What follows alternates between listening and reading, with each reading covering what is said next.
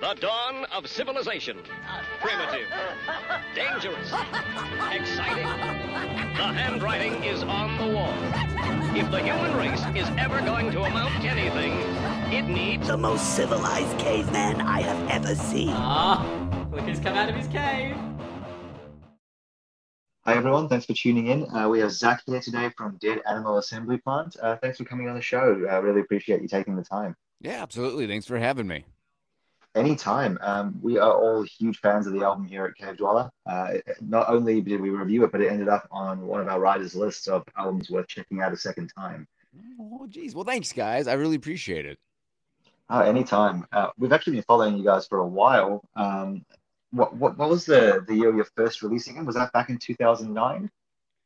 So, oh boy, even that's kind of jumbled up. So back when the project was still just like a solo thing. Yeah, I released some really rough demo-y sounding things in the like late, I think like 2009. You know, it's a little painful to listen to, but it's part of the process. And then I believe it was 2011. It was 2012 is when we released our first real kind of album as a band, and that was All My Heroes Are Dead. Okay, all right. That was the first thing of yours I actually heard. So I think I went back later and listened to the earlier stuff you're talking about, but yeah, All My Heroes Are Dead is the first thing I came across from you guys. Yeah, that's the first thing worthy of note. I mean, I put even the earlier stuff, I put it all in the Bandcamp just because. So it's one of those things where, like, even though I kind of wince when I listen to it, it's like, well, it's important to understand like where I came from in relation to where we're at now. It's right. It's all part of the storybook, the journey. Exactly. I mean, a lot of fans of bands, or I'm one of those people at least, I really appreciate when bands release that early demo stuff and the unreleased tracks and, those raw files and stuff, because it might not be the best quality stuff, but it's really interesting for us as fans to hear that stuff and the process that was involved with coming up with the finished product. Yeah, I mean, it's always kind of fun to listen to bands like where you can kind of understand where their heads were at or their experience or comfort level, because there is a lot of kind of coming of age. No matter when you start working on music, there's that coming of age of understanding like your voice or your sound or your identity. It's like you're going through a completely different identity crisis at that point. Yeah, and you have all those bands. I'm for one, like a lot of my favorite stuff is like the early '90s death metal stuff. If you look at a lot of those bands, you see that a lot of them started in the '80s, but they originally played some sort of thrash stuff, and they had a completely different name. And then it came to like '89, and they completely reinvented themselves with a whole new name and persona. But so I don't mean to go off topic, but Brendan and my other co-host just dropped into the call. So hey, Brendan, how's it going? Good, man. How are you? How are you guys? Good. This is Zach. Zach, Hello, this is Brendan. Hey, how are you? Good. How are you? Good. Just got done with dinner and t-ball practice and all that fun stuff. So. Yes, family obligations. Oh yeah. So we were just talking, Brendan, about some of the really early stuff from the project. Like the very first album from All My Heroes Are Dead back in 2012 or 13, I think. It's all blur at this point. Yeah. Brendan, I know I think this was the first album of the band that you listened to, right? This Bring Out the Dead was the first for you? Well, the first album I ever listened to, was Bring Out the Dead. Oh, good. And what were your thoughts? And then I liked it a lot. It was like, it reminded me of like, if like basically White Zombie took everything serious and Ministry had a little bit more fun. Oh, I like that. I want to be the love child of Rob Zombie and Al Jurgensen. I definitely had both of those influences on the album for sure. Oh yeah, I mean, like we're all such huge fans of Ministry. I mean, even we love New Wave Al. We love industrial metal Al. and then yeah, definitely. When you think of like Rob Zombie, yeah, White Zombie or like Hellbilly Deluxe, they were Oh just yeah. such. I mean, that's such a influential album on me, especially because I was a teenager when it came out, and that was the first time I had ever actually got to see him live. Was the Hellbilly Deluxe tour, and he just blew my mind. That's the thing with Rob Zombie though. It's really hard sometimes to listen to some of the new stuff because Hellbilly Deluxe was just so good, and I always have to stop myself and say, stop comparing it to that. It's a different part of his career. Like you know, what I mean, artists are allowed to Right. progress and change, but that album is just so stellar. Yeah, he started like it's difficult because like you have a band. Granted, he had a lot of experience with White Zombie at that point, but Mhm. Hellbilly Deluxe was just like he started boom right at the top. I'm like, oh my god, how do you do something better than that? Yeah, exactly. Peak too early. But and Ministry as well, man. I absolutely love Ministry. I'm the same. I like the entire career spanning right from the very beginning. They had a crazy progression of sound from their early stuff to where they are now. Yeah, it's a big jump to go from like with sympathy to like mind is a terrible thing to taste or something. Exactly. So I was going to ask you about your influences, but it's kind of come up organically. But was there anyone else really that you guys turned to for influencing your sound and style? Um, I mean, for me personally, especially uh in terms of writing lyrics, I've always been a huge fan of like Raymond Watts from Pig and Jim Yes. Thurwell, He's Tom an awesome Waits. guy.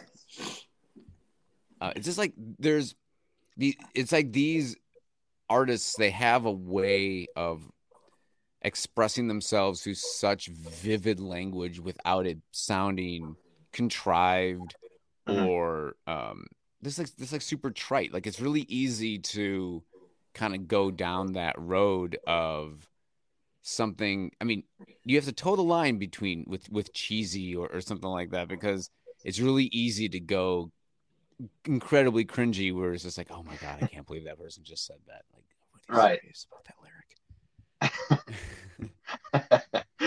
Yeah, and I mean, we had Raymond on Watts in our show a few months ago. He's like the nicest dude ever, but I think he's a very down to earth person, and that kind of comes across in his music that it's not pretentious and it's not. He doesn't take it too seriously, but at the same time, it is art for him. So yeah, you're right. There's that fine blend between the two. But oh, sorry, I didn't mean to cut you off. Oh, I was gonna say, yeah, it's like you have to have like you want to have all the control and have it be all your sound, but then you're like, well, I need help. It's hard letting go of the reins. And I was going to ask about the themes because I absolutely love how in depth you guys went with the whole folklore thing that behind the album, the Sweet Meats Slaughterhouse. Yeah. I mean, I've always been such a horror nerd, believe it or not. um, and when I was younger, um, it was drama. Like I was a drama kid. I lettered in drama in high school. I did community theater. I was in some for like performance troops when I got older. Um, and that was always such a huge part of my life. It was a way for me as a complete introvert to be myself by losing myself in a character. Mhm. And so when I wanted to start doing music, tying in the whole like theatrical, I mean, because yeah, we bring up Rob Zombie Mhm. or someone like Skinny Puppy, uh, and it's more than when you go and see them, it's more than just a show. It's an entire presentation, visual and audio, and the energy, and it allows you to kind of immerse yourself in the experience. And I think that's a really important part to music, to art in general, is that if it gives you this opportunity to kind of let everything go, let go of all of your anger and depression, and whatever you're feeling, and give you this catharsis, anything that kind of like, I don't know, that was always such a big part of me and music. So the whole theater aspect, I'm just like right off the bat, I'm like, I know that if I'm gonna do music, I want it to be just as visual as it is audio, so people get that full experience. And Right. and so that was a big part at first. Even even when it was just me coming up with the mythology behind the band, the Sweetmeat Slaughterhouse, it helped give me um, kind of a point of focus, because I admit I can get pretty ADD and just be all over the place. So that it gave me the ability to kind of give me a theme. So no matter what I did, if and not to pigeonhole myself, but it gave me that freedom to kind of work within the theme, and so it stayed cohesive. And then with the different band members coming through, and especially with the band members, the current iteration of the band we have now, it was great to see everyone kind of take and run with it, and develop it on their own, develop their makeup, develop their stage look. And it's something that was, you talk about giving up control, and yeah, it's like you give up control when you have the band element, but you also make everything more dynamic, the look, the sound. And that was something that I really appreciate. What everyone brings to the table is they bring their unique personality instead of like trying to take something away from it. Right. And did you come up with all of the characters yourself and then sort of assign them to people, or was it a group effort in that aspect? It was a group effort, because we all help each other out, kind of develop characters. But no, I didn't assign anything out. It was a matter of like, how do you see your character? How do you see it fit in this kind of in the mythology of the Sweetmeat Slaughterhouse and all that? Because I wanted people to feel more of a sense of being connected to it, like it's an extension of their personality, as opposed to being like, all right, this is your character, somehow, kind of like fit it into how you see yourself. I wanted to be more organic. Right. I get that. And I mean, I went through the website and saw the profiles, and each one is pretty unique. Obviously, there's a lot of thought went into each of those. Yeah, that website's a little outdated. I apologize. I apologize for that. I can still hear you. We're recording. Oh, crap. And so the costumes and all that, did you guys make that yourself, or did you hire someone to build those for you? Or? It's kind of a mix. We have commissioned pieces from there's this independent clothing line called Scene Sick, and they it's this couple that runs it. They do everything. I love them to death. And they've made a lot of outfits for like Behemoth, Cradle of Filth, and KMFDM. So they have some really, they've done really well for themselves. And so early on, we had commissioned them to do some of our pieces, but we also design our own. We wanted to kind of do a blend of what we can make ourselves, so it's not something that is cookie cutter or seen everywhere else. And We're working super glamorous. Yeah, I mean, you look at amazing clothing lines like Worn Star. It was like, oh yeah, they make really good clothing, but if you're gonna go and buy one of their pieces, well, then that's a piece that someone else can easily go get too. So we wanted to try to do as much ourselves, so it at least has that kind of DIY. Because we are very DIY, so we wanted to kind of maintain that kind of DIY look. Yeah, I kind of got the vibe from it. It was very it kind of ties into the feeling of it. I mean, it feels like a post-apocalyptic, what you could scrape together from the resources you had type thing, which gives it a bit more authenticity, I guess. Yeah, exactly. I like that vibe.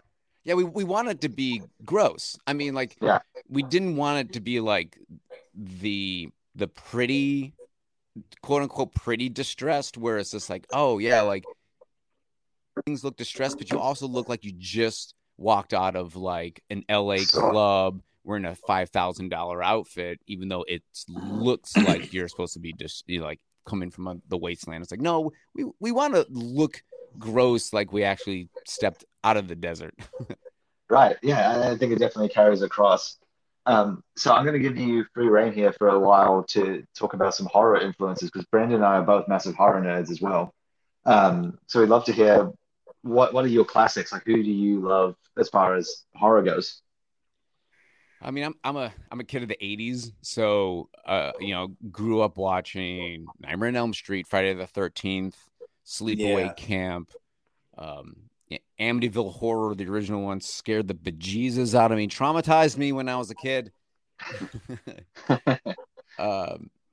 And of course, like now, as I got older, and I would say my tastes certainly have not changed, but then I started becoming more, I would say, influenced by someone like Pinhead or Candyman, because there was there's an eloquence to the horror. It's not just like the strong silent, I'm just gonna slash you up or drop like a one-liner. It was like, oh no, there's like poetry in lore.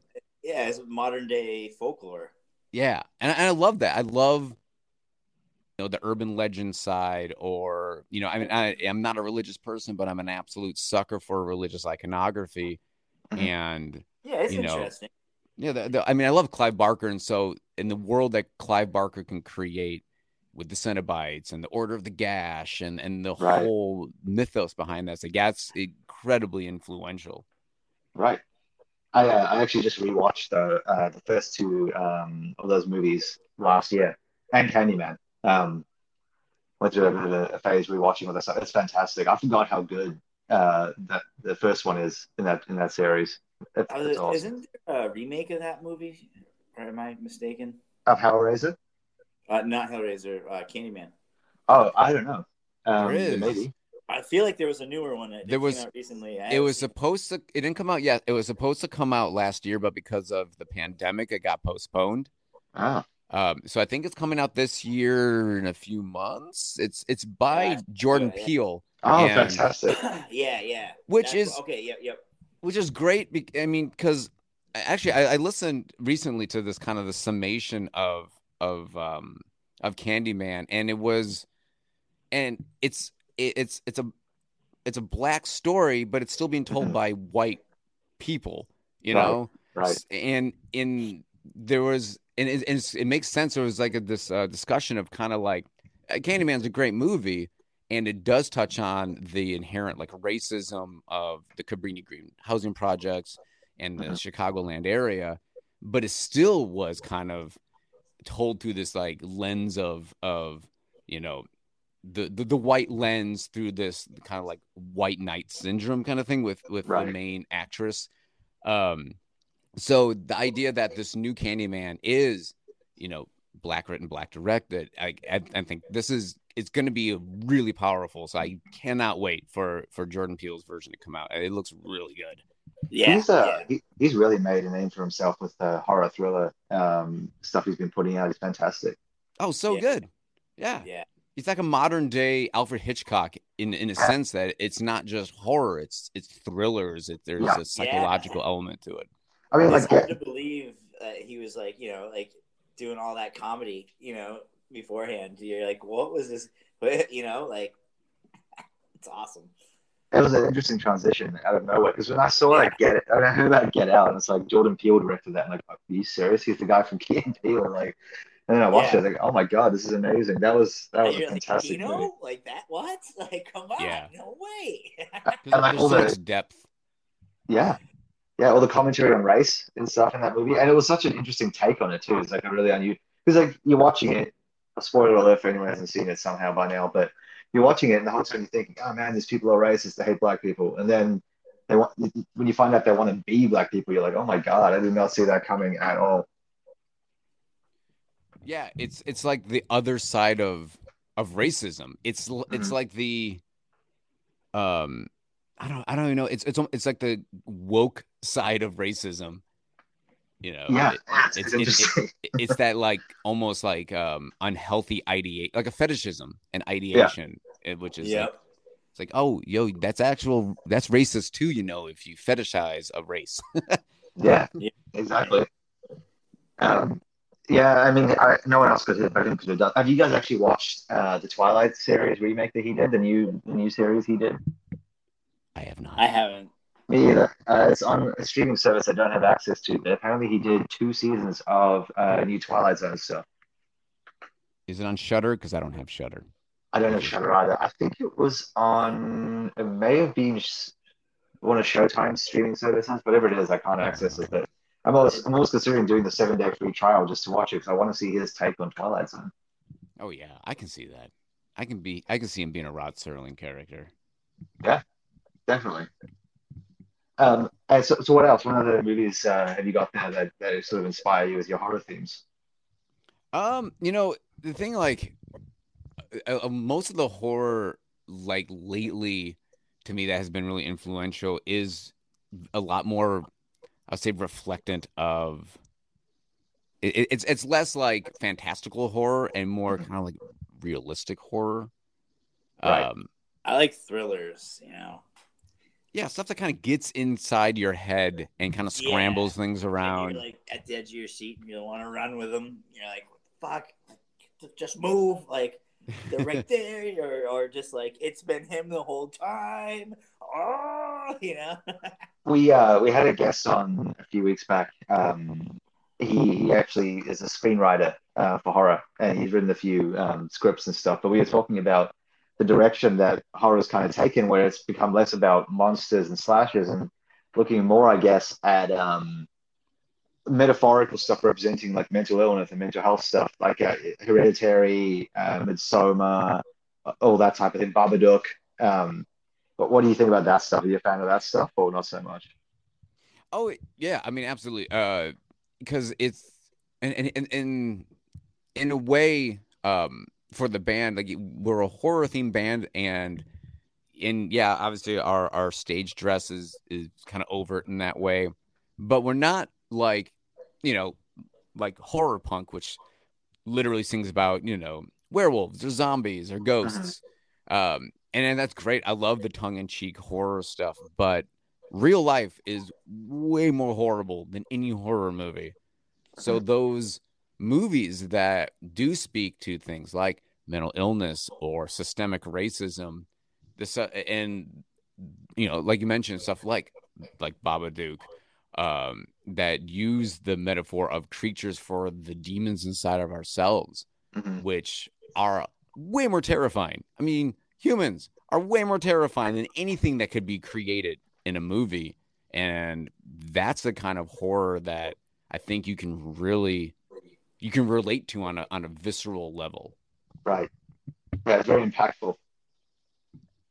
Yeah, because unfortunately it's something that speaks to every single solitary one of us. I mean, we're all humans, and there's all this capacity for just doing absolutely terrible things. And I think society has shown, and just all of history has shown that to be true. That given the right circumstances, humans are capable of inflicting the worst atrocities against everything. Right. Each other. Yeah, we And don't deserve this little planet.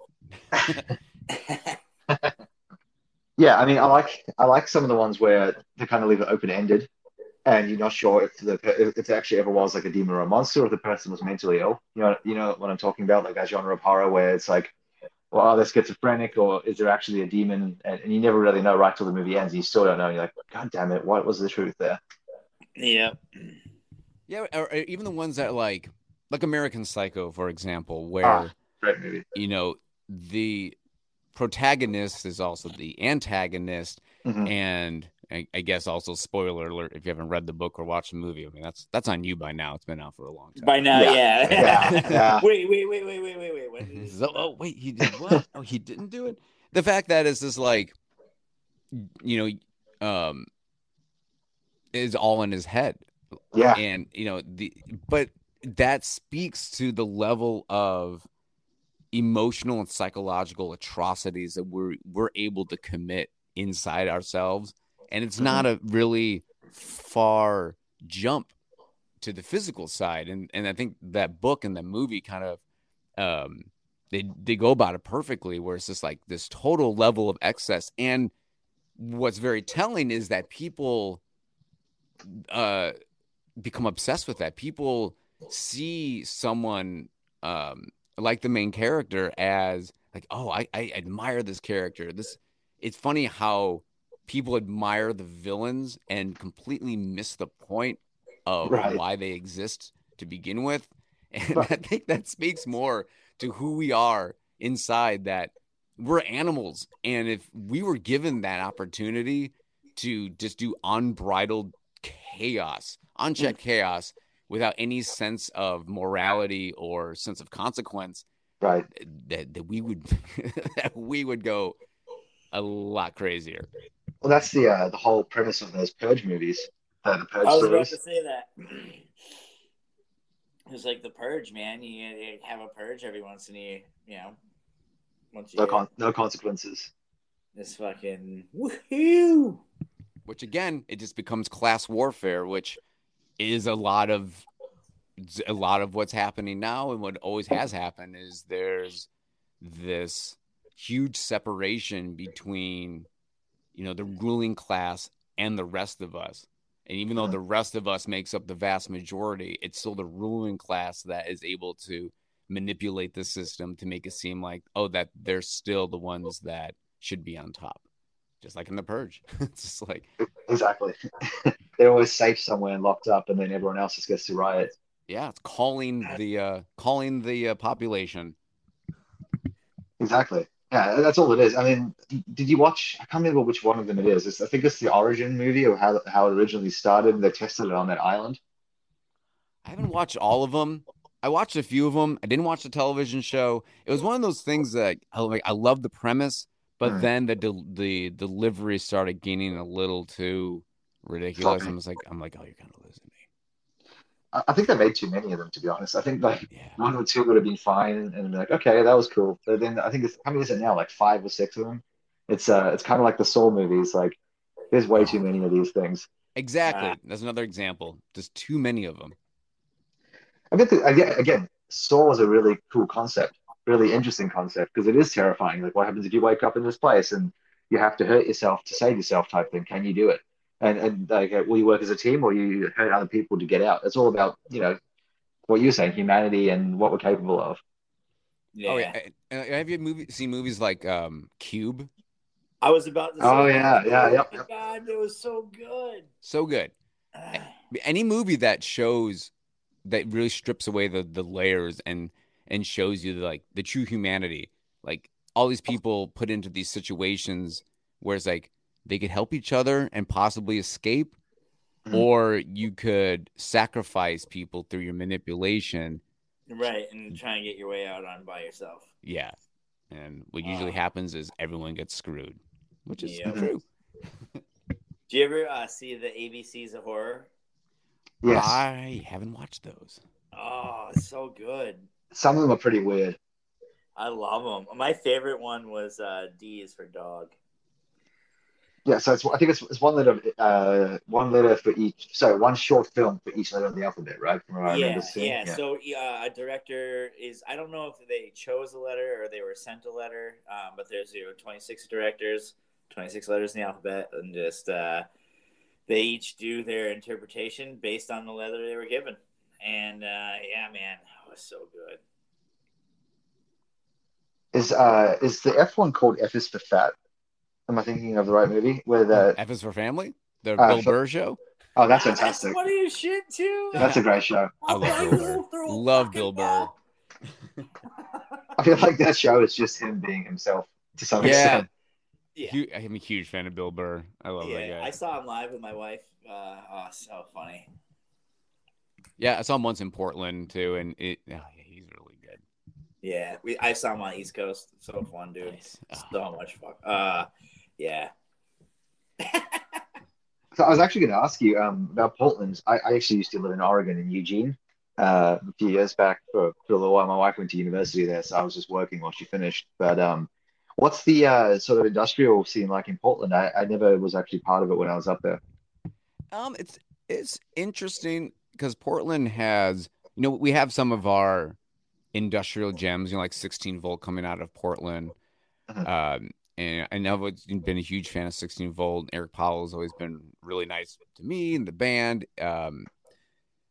So but the industrial scene has changed a lot, but I guess that's to be said about anywhere. I mean, there's obviously some fixed points like Chicago, New York, or LA, where there will always be like this really strong contingent of this like built-in industrial people. But Portland, it's become less of an industrial city. Okay. As the whole kind of makeup of the city has changed a lot over the years. A lot of people moving in from out of state, Right. but Portland is a very metal city. Yeah, it is. So less industrial, like the whole goth industrial scene is everyone's gotten very hermitized, and you may see them come out at like a Gary Newman show or a Skinny Puppy show, but you're like, I don't ever see you guys out. Who are you? Who are you people? Where did you come from? How are you selling out the show? And I never see you at the clubs or the bar or smaller shows. All right, I'm on to you. But Portland loves metal. Portland's a very metal city, and that's been very fortunate for us because I think that's probably been our biggest saving grace is the ability to kind of move between like, doing industrial shows, like pure industrial shows, like Playing with Pig, but also being able to do like metal shows, like being able to play with like Wednesday 13 or playing Knot Fest or something like that. It's like we've had that fortunate ability to kind of maneuver between different genres. Right. Because you're kind of like one foot in each world to some extent. And yeah, Portland's always blown my mind with how many bands come out of there.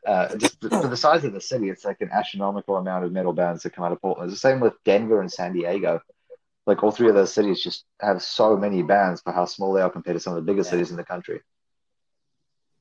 I think, for here, I blame it on all the drugs. Yeah.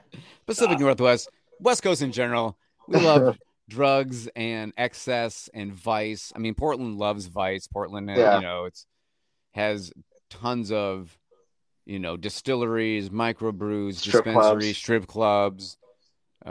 It's, you can say what you want about Vegas, but Portland, I think, is the real Sin City. Isn't that? I think Portland was the most strip clubs per capita of any city in the US. I think I remember reading that somewhere. Oh, you are correct. Oh, Shantae. There's and the funny thing is like, funny, sad, because of the whole pandemic, I've seen a lot because of the pandemic and how much Portland has changed as far as just the people coming in. I've seen a lot of wonderful like old venues close down.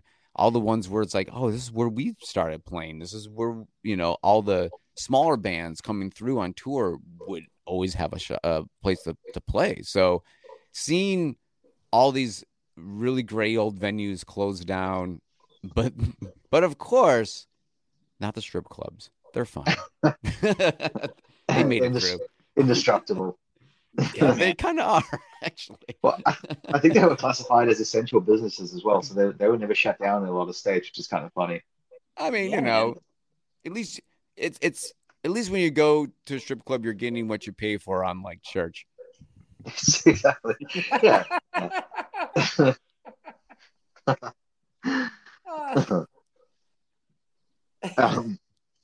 There's something else I was going to ask about as well. Oh, so as far as Oregon goes, I know that there's a couple of cities like down that strip. It's Portland, and then you got what's the state capital again? Salem.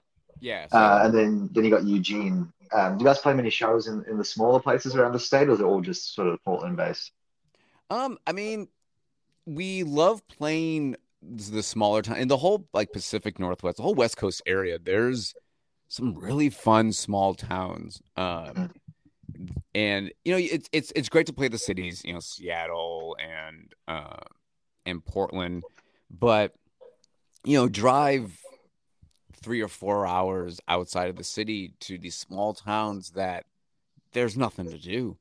They're thirsty for anything, and so even if you play in the middle of the week, everyone just here catches wind that a band's playing at the small bar in town, and they will pack it.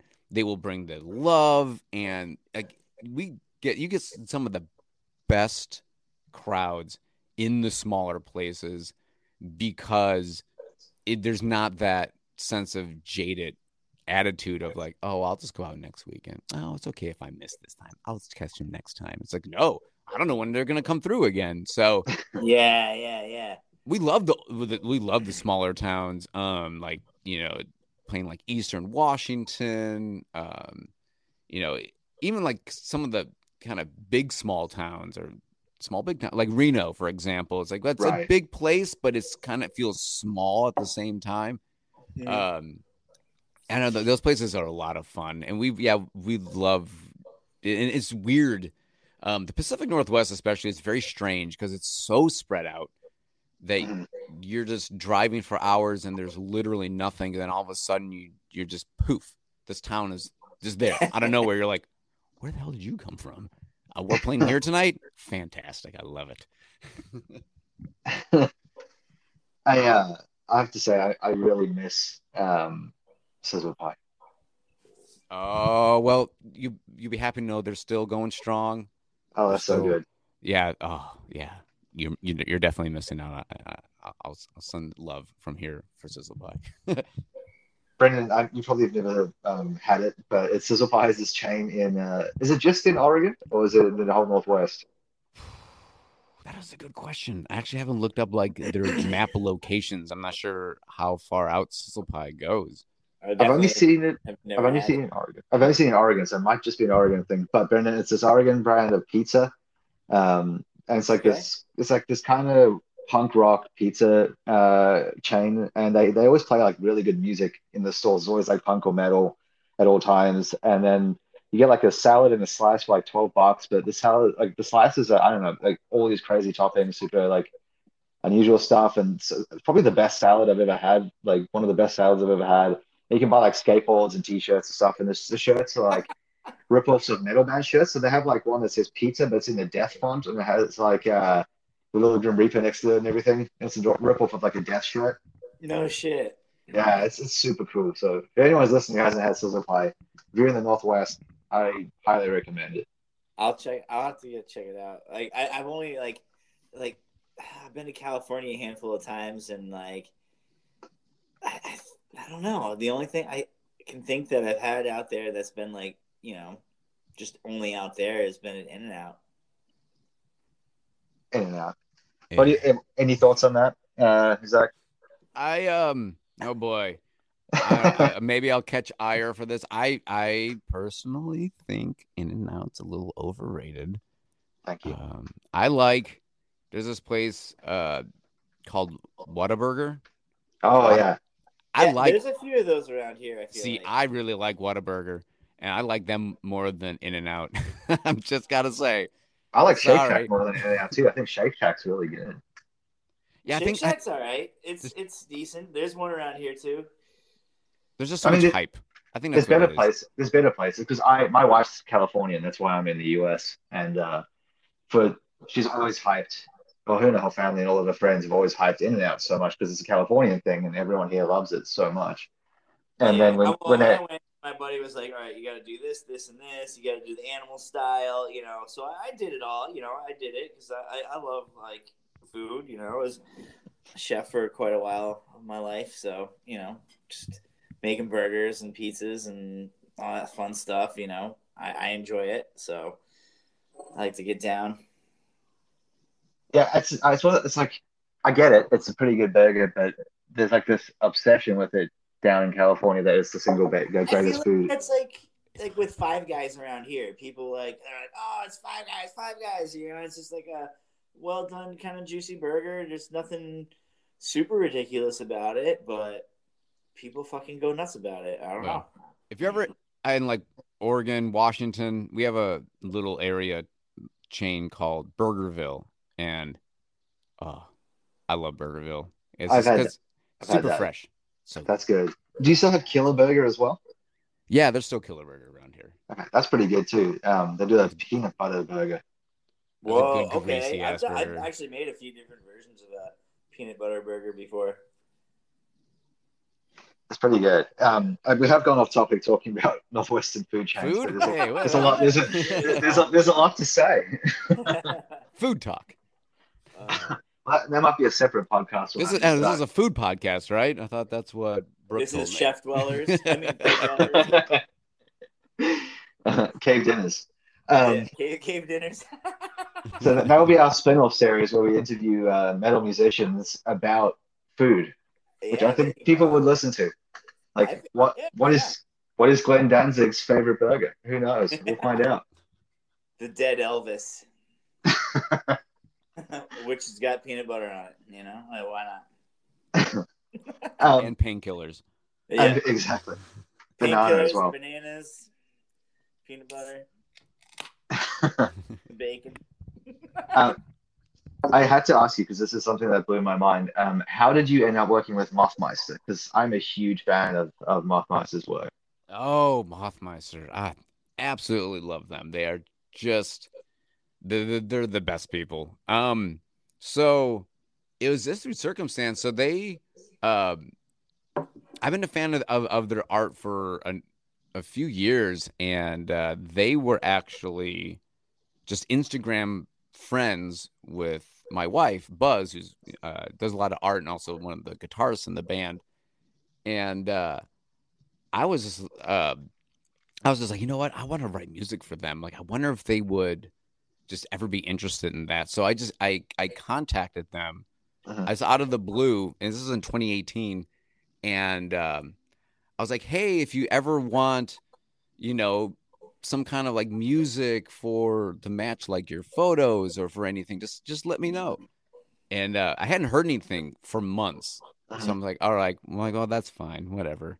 And then out of the blue, they wrote me back and they're like, hey, we're doing an art exhibit in Antwerp for our first art book.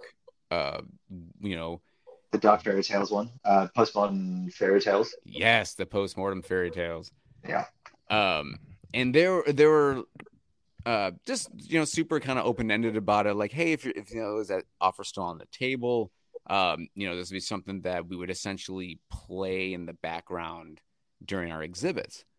I'm like, yeah, absolutely. So it was shortly before our this tour that we did in 2018.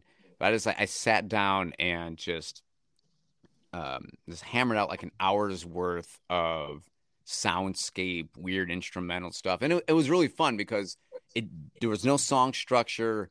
There were no rules. And so it was very liberating to be like, I can just make any weird noise, do any weird thing, and there's no wrong answer here. Which was really cool because, most of the time you have to, in some way, shape, or form, you have to think about song structure and how is this going to, be heard live and how are people going to understand this? Like, it's, Yeah. And so, yeah, we did that. And they, it was great. They used it for this like book tour that they did over in Europe. And then in the latter part of 2018, they actually flew to Brooklyn, New York, and they were doing an art exhibit at this place called the House of Wax. Right. And they're like, hey, do you want to maybe come and perform at this? I'm like, yes, of course. Yeah, please. So I flew out there with another member of the band, Eric, and that's when we first met him, and we performed at this place, the House of Wax, and the whole experience was incredible because it was just like this weird soundscape instrumental stuff, and since then, so when we met him, it was like instant best friends. Like, oh, okay, yeah, we're gonna be best friends the rest of our lives now, right? Yeah, okay. That's awesome.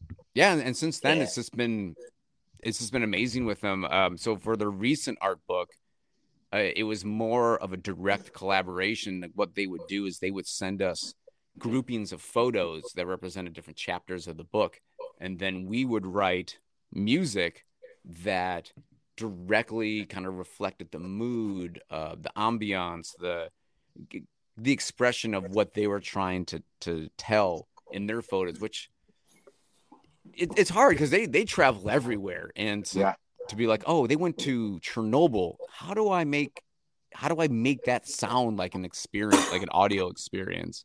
Right. They were there, and I just have to like Radioactivity. interpret it. Yeah, exactly. The Geiger counter is like, Yeah. um, Get the fuck out of there. exactly. Yeah. So it was, except all in Russian. So yeah, it's been an incredibly rewarding experience working with them, and there's this new art book they have is incredible, and it's just really cool to work with these. I mean, they're so humble, but it is very surreal working with like internationally renowned artists.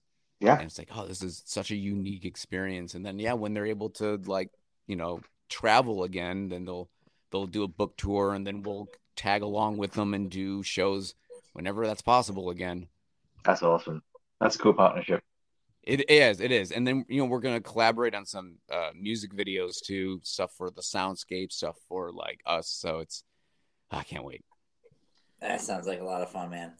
Yeah. Brendan, do you follow Mothmeister? I have not. I don't think so.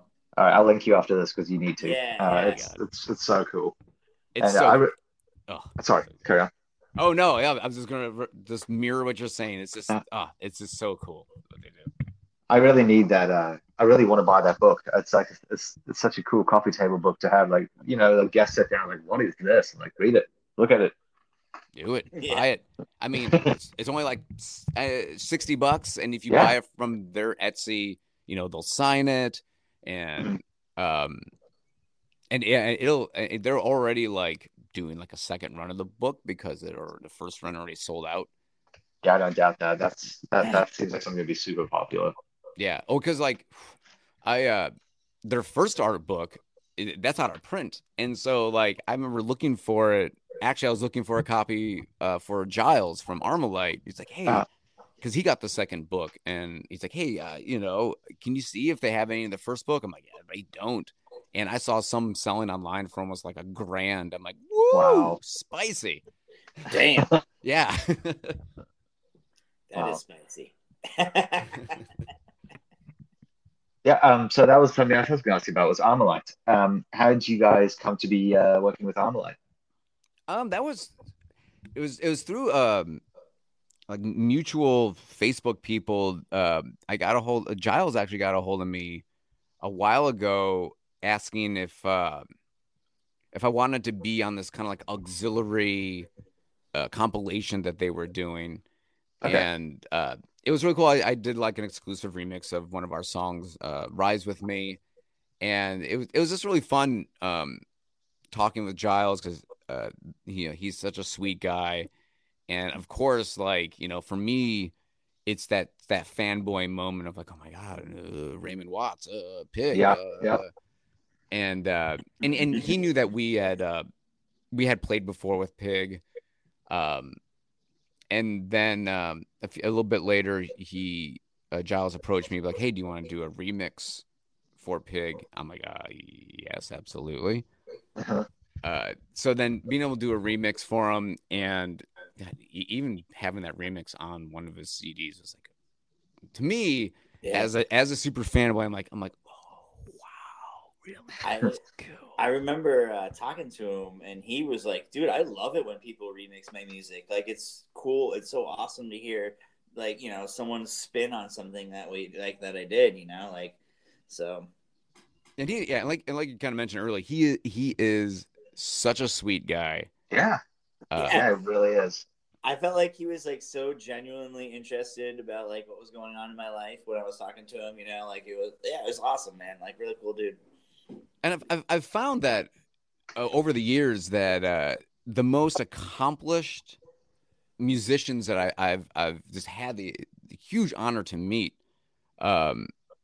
most of them were like the nicest people because they just goes to show you that when you're comfortable in your accomplishments, you can be confident, but you don't have that arrogance, pretension. Yeah, man. I mean, we all put our pants on one leg at a time, like.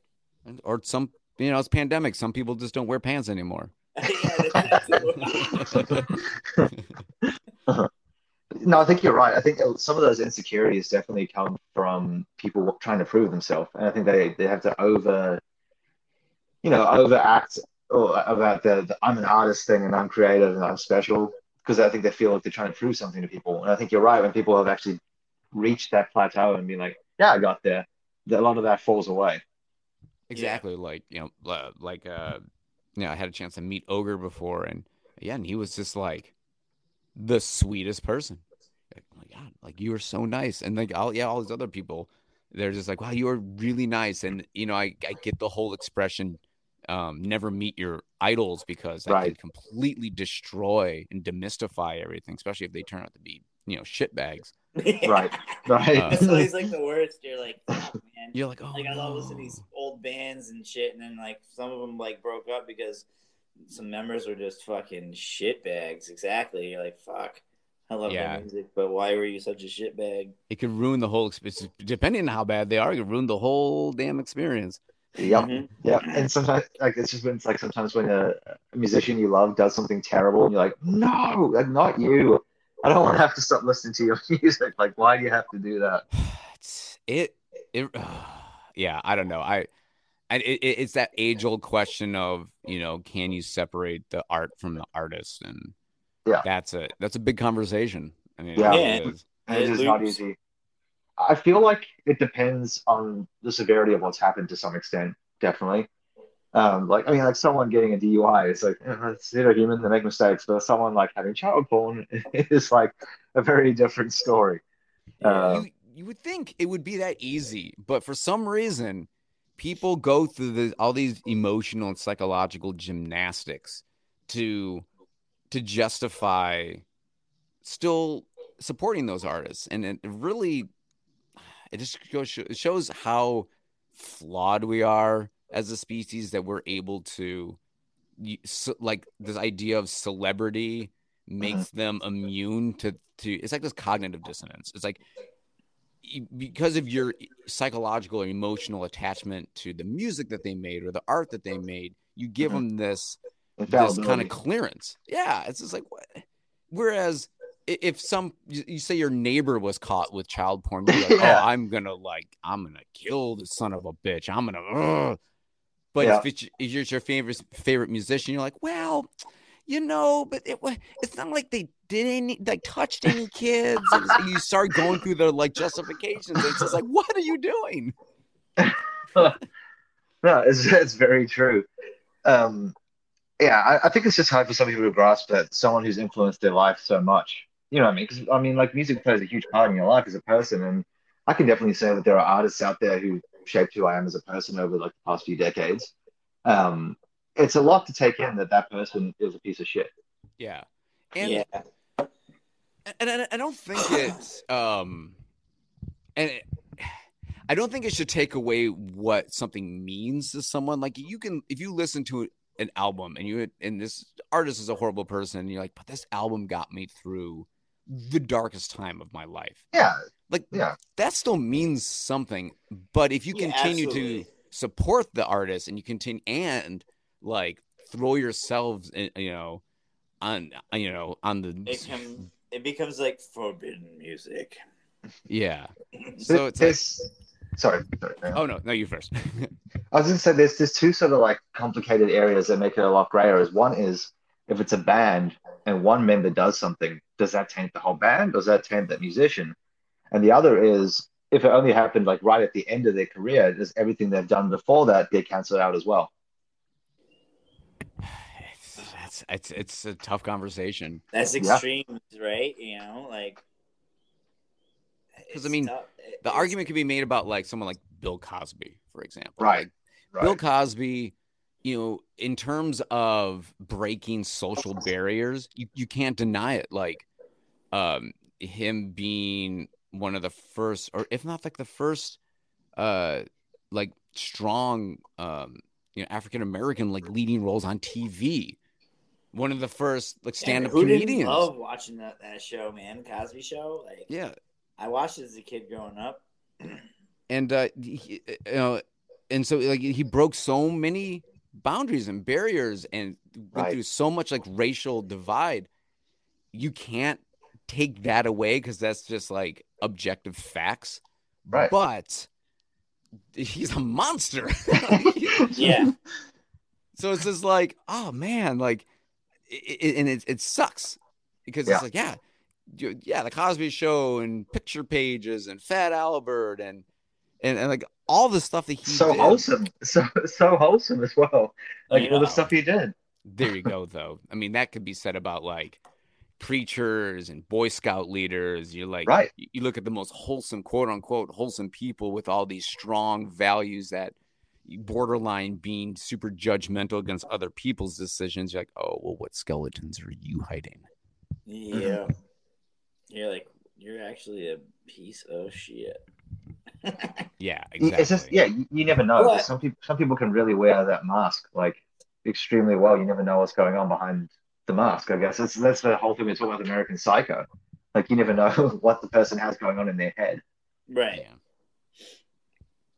But there's also like good things that happen. Like, so a band like, you know, that had a kind of a bad rep before, you know, Gaza, right? They something, I can't remember exactly what happened, but they ended up tossing a member out, and then they became Cult Leader, right? And Cult Leader is a phenomenal band, you know, like, so there's some good things that come out of like, you know, people like realizing, all right, we gotta like get rid of this person, you know, and like let's move on and do something different and be better, you know. Yeah, I feel like if the band acknowledges that the person who's committed whatever the offense is committed the offense and moves on from that person, and I feel like you can't really judge the band for the actions of one dude, especially if they've said this isn't okay and moved on from him. I don't feel like that's fair personally. I mean, everyone has their own opinion on the matter, but that's mine. I mean, if nothing else, the band should have enough wherewithal to do damage control to separate themselves. But let's be honest, like not all, but I think in a lot of situations, it's like there's a lot of complicity. It's like no, like well, you know, like Harvey Weinstein. It's like everyone knew, everyone turned a blind eye because no one wanted to about it and like VMAs and dumb shit. Yeah, it's just like, but people don't want to rock the boat. They don't want to affect their career. They don't want to, you know, cause any problems in their lives. So they will turn a blind eye until they're called out on it. Then they're mortified. Then they don't stand for it. Then they're like, oh, we stand with the victims. It's like, well, where were you when those victims were being victimized and you knew goddamn well what was happening? It's the same, the Jeffrey Epstein thing, exactly the same thing. Like when it went public, everyone's like, yeah, I mean, he was a bad dude. But some people saying that were like, you know, they went to his house. Like, right.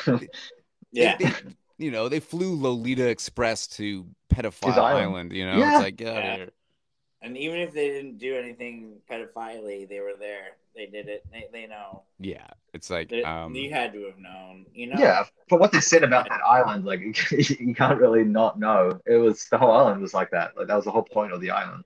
Yeah, but it just goes to show you humans are absolute monsters. Yep.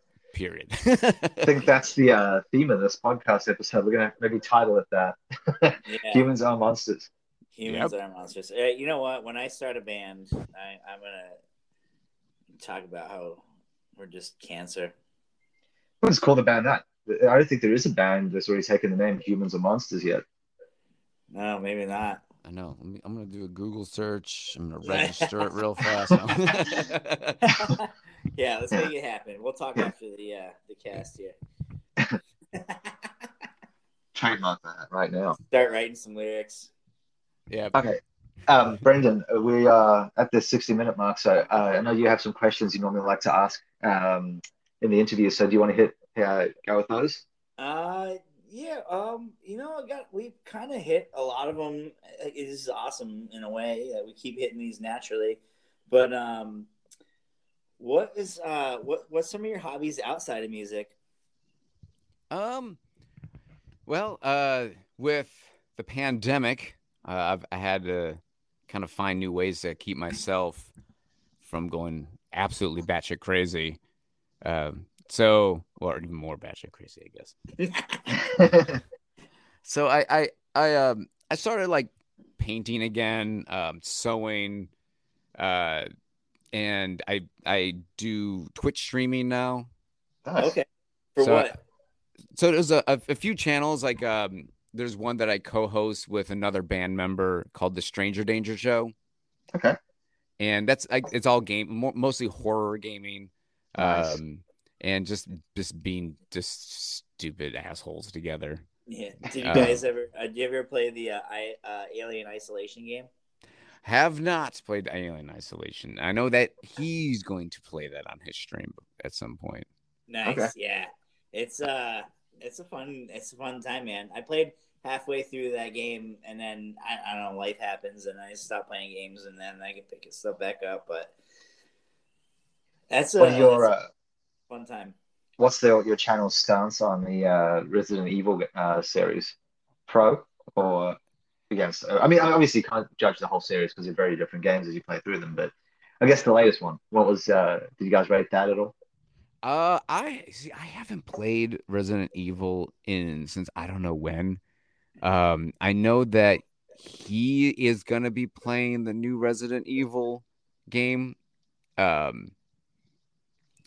yeah, I don't know. I don't have like a really strong opinion. I mean, I like the games when I played them back in the day. Okay. The movies are a little rough to watch. Yeah. No, they were not good. No. But I'm a big like Dead by Daylight fan. That's like the game that I've been jamming the most on. I love that game. I haven't played that one. Is that is that all platforms or? Actually, it is cross-platform. So it's PlayStation, Xbox, PC. So, and what's great is it doesn't matter what you have it on, you can play with another person. So it's like, I play on PC, you play on PlayStation, perfect. We can join a party and we can play together. Nice. It's survival horror, and I love nice. that. I love survival horror. Yeah, it's fun stuff.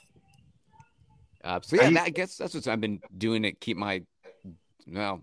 myself busy in the off hours. Nice. And then, what's your favorite instrument to play? Aside from the mic, no. Right. I mean, I'm such a, I don't know, like I'm such a like studio sound editing kind of person. Gotcha. My big thing is I like wiring things, like side chaining things through a lot of different weird stuff to just create interesting layers and interesting sounds. Basically stuff that you would enjoy or only hear if you were on drugs. Okay. So I mean, I love, I guess this, and a keyboards is such a generic kind of term, but to me, I love the range. I just love the freedom. It's just like you can do anything with a sound especially if you have like a sound editor, whether it's on your synth or whether it's like through a soft synth, and just being able to like dissect a sound and just manipulate it. To me is the most fun thing. So it's not really a solid answer. I just we'll allow it. Oh God, I got out of that. Oh boy. And then for like live music, like, you've collaborated with some pretty cool peoples. Do you have like a kind of like a dream kind of show going on, like collaboration you could do? I mean, if there was ever, I would love to be picked up on a pig tour. I mean, it makes sense since we're on the same label, if anyone's listening. But I mean, I'm trying to think of like, because there's always that like dream, like, oh, if you could jump on any tour, and for me, of course, I would want to do something huge like Rammstein. Like, yeah, hey, Rammstein, take us on tour. Like, yeah, sure. I don't mind playing just the 5, arenas. Sure, let's do that. Yeah. But it would be. When we went on tour in 2019, it was a very like nose to the grindstone, cut your teeth kind of tour, and that was that was also really fun too. That whole it's very knit and gritty, washing in a truck stop sink kind of thing. Yeah.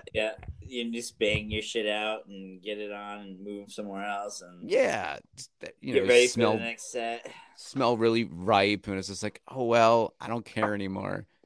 It really shifts your priorities when you're kind of doing that grinding, touring.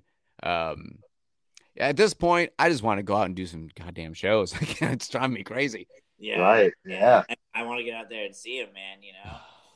What's happening in Oregon with that? Is Oregon got anywhere close to bringing back live music, or? So, Oregon, it's kind of weird. The whole West Coast, we all kind of mirrored each other in a way, but now we're starting to kind of like deviate. California is opening back up in a pretty expansive way. I live right over the bridge from Portland in Vancouver, Washington, and Washington is actually opening up quite a bit too. I mean, our numbers are going down and things are leveling out to some degree.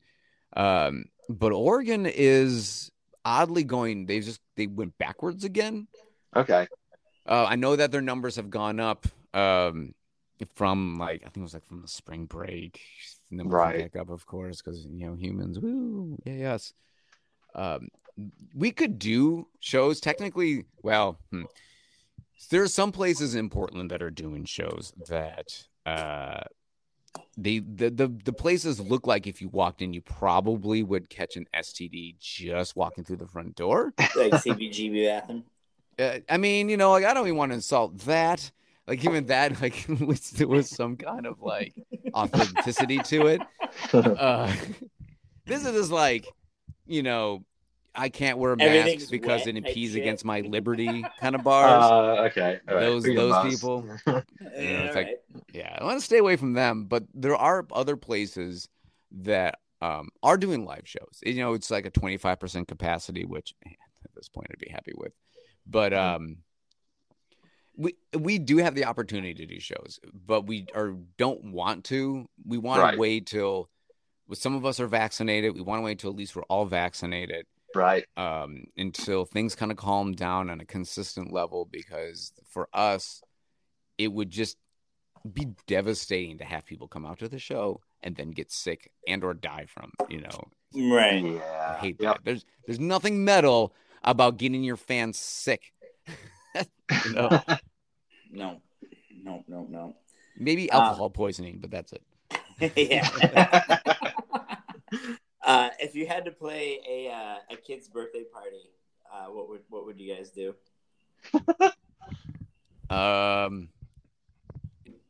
Who's the kid? Were we invited or are we just showing up? It's like a church social. Hey everybody, here's the entertainment. I mean, if someone's asking us to play at their kid's birthday, they must know who we are, right? And it would have to be a unique kid. Because I'm sorry, I'm not going to censor myself. I'm not going to hold back. I mean, who you're getting. I mean, I'm not. We're not overtly. I intentionally go out of my way to use any kind of overt amount of profanity in the song because I don't want it to be like a crutch. Where it's just instead of writing something meaningful, I'll just add a fucking here. Sure. That's edgy, right? I'm still 17. But yeah, if we were to play kids party, we're gonna go full gore, full costume. I'm gonna, ask kids, question their belief in God if they,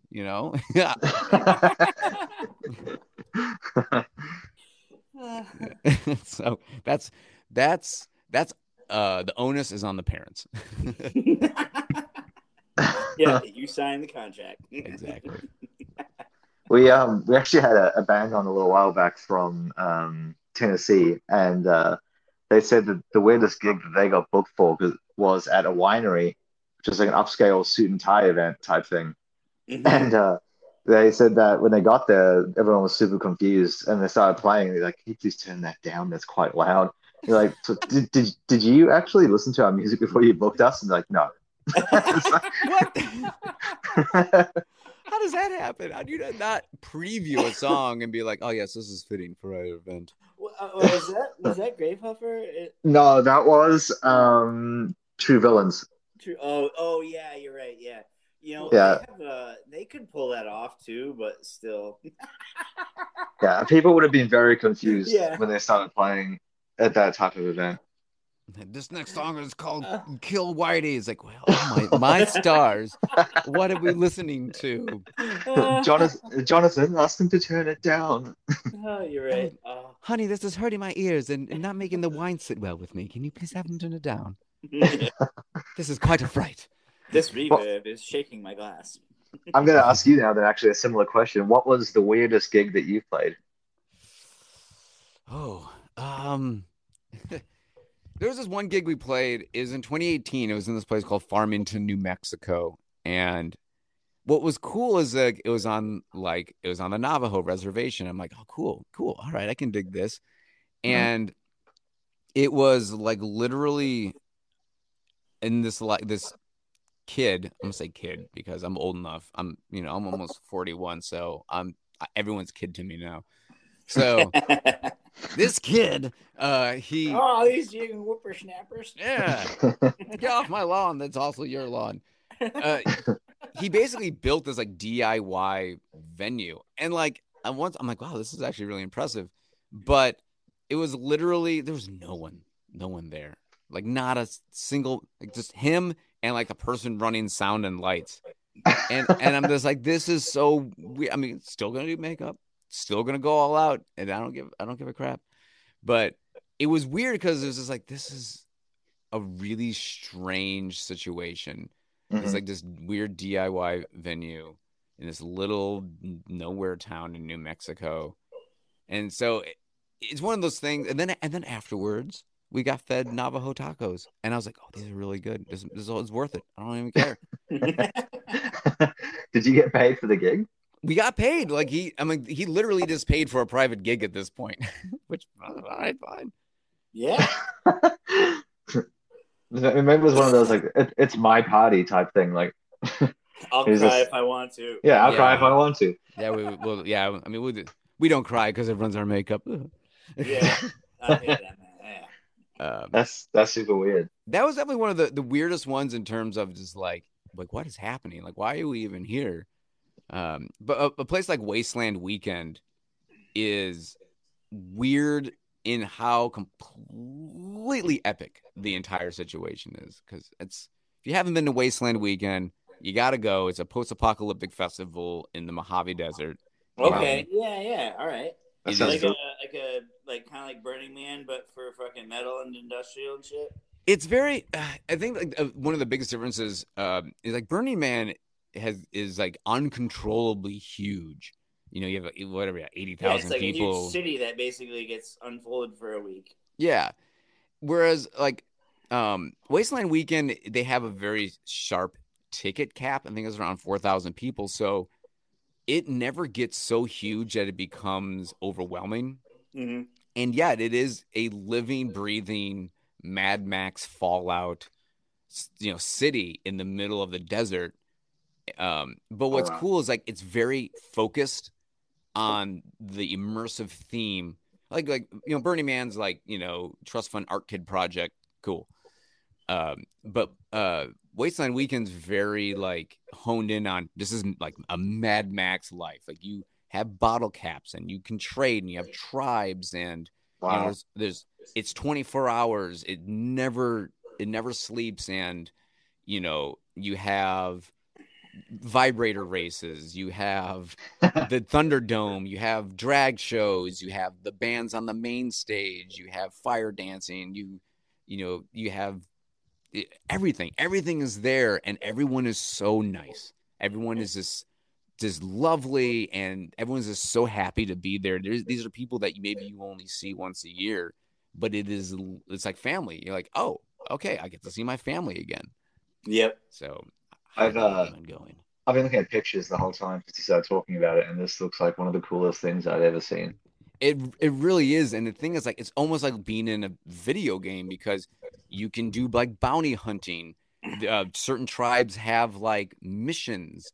There's like a weird, wasteland religions and like there's That's like awesome. layers to it. You can go there and just get wasted, or you can go there and actually like kind of peel back the layers and kind of like get into more of the mythology of everything. I want to go like my first time. If I want to eat some LSD and just do some missions. Do it. You probably wouldn't be the only person on there like that. Let's fucking do this. Like, well, fuck it. That's the way to do it. Go ham. If you kind of just rocked up in like a t-shirt and shorts, not like taking it very seriously, it's like, oh, I'm just here to experience it, would people still be pretty welcoming, or they'd be like, why is that person not kind of taking it seriously? So I will say they do enforce dress code. Cool. I like that. Yeah, and especially if you want, so they have the inner city, and they are like, if you want to go through the main gates into the inner city, they literally have like war boys or people at the gate being like, yeah, no, you need to like put more dirt on that or something like that. Like they, Yeah. And I get it, because you don't want like, sport from the country club rolling in in its polo shirt being like, oh, this is quaint. What's going on here, guys? This is quaint. It's like, yeah. So it's because when you're there, it's like people plan this all year. You want that full experience. And camping in the desert's also a very serious thing. You have to take some certain precautions. You can't just go out there with like a freaking Nalgene bottle and think it's going to be okay. Right. I mean, yeah, because during the daytime, you may get like, it may be over 100 degrees, or there may be a sandstorm, or at night, it may be freezing. And you're like, oh, wait, I'm cold as hell. This is the desert in late September. What's happening? It's just like, yeah, the desert's fucking weird. Right. Yeah, and then you have all those. I'm looking at the pictures now, like how awesome it looks. And if you have like some dude in like a polo shirt, like you said in the photo, it's gonna kind of ruin the whole thing for everyone. Exactly. Yep. You're like, that douchebag. And that's another thing. It's like, you do stand out. You're like, oh, look at that piece of shit over there. Like, what are you doing? Yeah. How much you like naked? Like, do something. Like, fuck, man. How much are tickets to this sort of thing? I don't recall. I know they're in like the $200 to $250 range. Okay. But that's like that's not that bad. Whole time. Oh no, it's like you get there on a Thursday, and then you leave on a Sunday. Yeah. So it's that's not bad at all. And it's nonstop. There's so much to do, and it's a festival. And like, you bring a cup. Alcohol's free. Really? Oh yeah, alcohol's completely free, and you run across these tribes that have like this mixologist. They're like, oh, here, try this ginger vodka, with lemons that have been soaking in it. Here, eat this and drink this. It's like, oh yes, please give this to me. Put this in my mouth. Yeah. You don't question it. You just put things in your mouth. It's wasteland. You just go with it. Yeah, it doesn't matter what it is. Do not question the ways of the wasteland. Yeah, I mean, you get wasted in the wasteland, and that's is for sure. Every time I've been there, if there's any point on tour that I get sick and throw up, it's at wasteland. I don't blame you. That looks like a place where you can kind of go all out. Yeah. Oh yeah, I love like crazy desert towns and cities. Have you been to East Jesus? No, is that in California, like by the Salton Sea? Yeah, down that way. I haven't been yet, but I'm going to go in about 2 weeks, and I've always wanted to go there because I've just seen pictures, and it looks like one of those places where it's a bunch of people that just live in the desert because they want to do their own thing, and they kind of just do whatever they think is cool. It's like, is that like Salvation City? Oh, not Salvation City. I can't remember what it's called. I don't know. Yeah, that whole area of California is very interesting. Yeah, I love it. I love the desert, dude. I spend as much time as I can out that way. I love it. It's like its own country. It is. It's like it's a different world. Yeah. Yeah. And like people are so nice out there as well. That's the thing. Like, you meet these people and some of them come across as like really rough and like they're kind of maybe intimidating even, but they're like the nicest, friendliest, most welcoming people. Yeah, you have to be. It's sometimes you have to be careful with the salt of the earth kind of people because sometimes they're too salty. But yes. Brendan, did you have any more, or was that your last one before? Oh, I'm good, man. I got, yeah, I'm good. Awesome. So before we sort of wrap up here, was there anything you wanted to talk about, like any projects you're working on, anything that's coming out, things that people should check out or look for? I mean, just pretty much there's the new album, Bring Out the Dead, which is available via Armalite. There's also the soundscape that we collaborated with Mothmeister on, which comes for free when you order their new art book. Um, it's 9 tracks, each one crafted after, it's all instrumental, crafted after some photos that they sent us. Yeah, beautiful, beautiful art. And that's all we have right now. We are gonna be filming a live set next month, but it's gonna be in a closed studio, so it's gonna be professionally filmed and recorded, and then that'll be released at some point. I just don't have at some point during the summer. I don't have a release date or anything because it's through someone else that is basically hired us. Like, hey, do you want to do a live show and film it? Yes, absolutely, because we're not doing anything else. Mm-hmm. Awesome. So yeah, just kind of keep your Is grapes that peeled for that. gonna go up on YouTube type of thing, or Yeah. Nice. Okay. That's what we have going on right now. We're just, when we just started practicing again, and we're just trying to shake off the cobwebs because hopefully we'll be able to get out there soon and actually do shows because we really miss everyone. Yeah. Yeah, don't blame me. It's the big part of the music world is that live performance stuff, and it's been gone for a long time. Oh God, really, it's the biggest part of it is that connection that you make with people at shows. There's just nothing beats it. It's great to sit and work on music and produce music and put it out there, but that's when you really connect with people. That's the moment when you're just like, oh yeah, that's why I do this. This is the biggest reason is because I'm connecting with all these people on such a deep emotional level because that's music. That's music, baby. Yep. Right. And we were talking about this with someone the other day. Even as a fan, just going to shows and stuff, people really miss that sense of community. Yeah. To go to a show and these people like the same thing as me. These people are similar to me. We have that connection that I don't have with other people I meet in society on a daily basis. Yeah, I miss that. It's everything that social media does, divide us.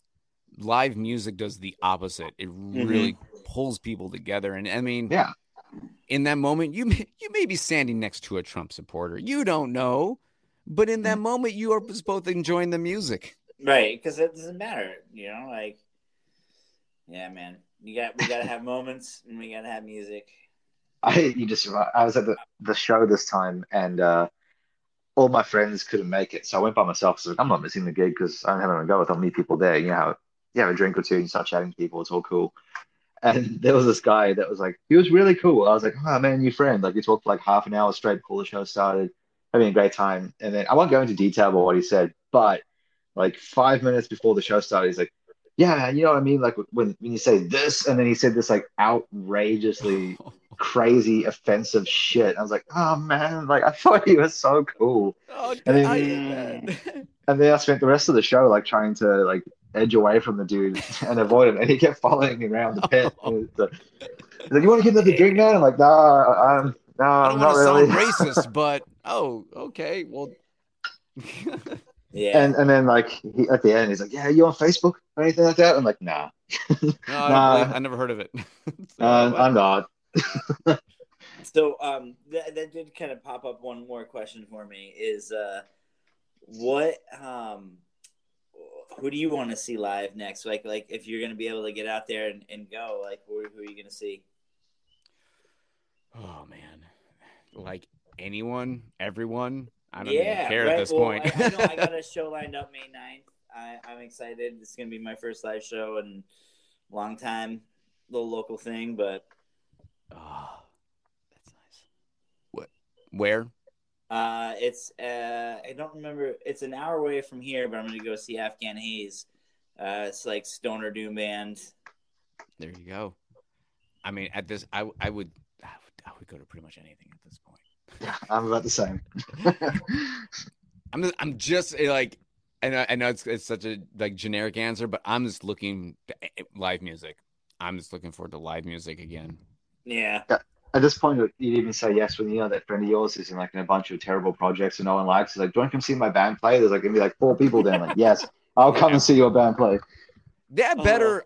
To that point, like this whole pandemic better have changed all these people's goddamn perspectives that were like, "Hey, come out to a show." No, I'm just gonna stay in tonight. I'm tired. Right. Exactly. Like, I better not hear that. And yeah, go do some goddamn shit. Like you were in for like a year and a half. You better like really like you're gonna use that excuse now. Like music just coming back, and you're gonna use that lame excuse of just wanting to stay home. Like get out, just don't get out there. Support music. We need it more. Yeah, you have a deficit that you have to make up. Exactly. Yeah. People had a year of watching Netflix at home, so like now, no excuses. Exactly. Agreed. All right. Well, thank you so much for coming on the show. It's been awesome chatting to you. We appreciate you taking the time. And if you ever release some more music down the track or some other cool projects, we'd love to have you on again to chat about that. Yeah, I mean, I'm working on a side project with the fellow that mixed our recent album and actually mixed and mastered the Mothmeister stuff. Okay. He's a great musician. We're just starting to like kind of get our feet wet with the name and the concepts and everything. It's gonna be definitely different from Dead Animal Assembly Plant. I want to create a sharp line between the two, so there's not that spillover. So I'll let you know when it starts to come together more. Fantastic. Sounds awesome. All right. Well, thank you for coming on, and everyone listening, thanks for tuning in. And we'll come check in next time for another interview. Thanks. Yeah. Thanks for having me. I had a lot of fun. Hell yeah. So do we.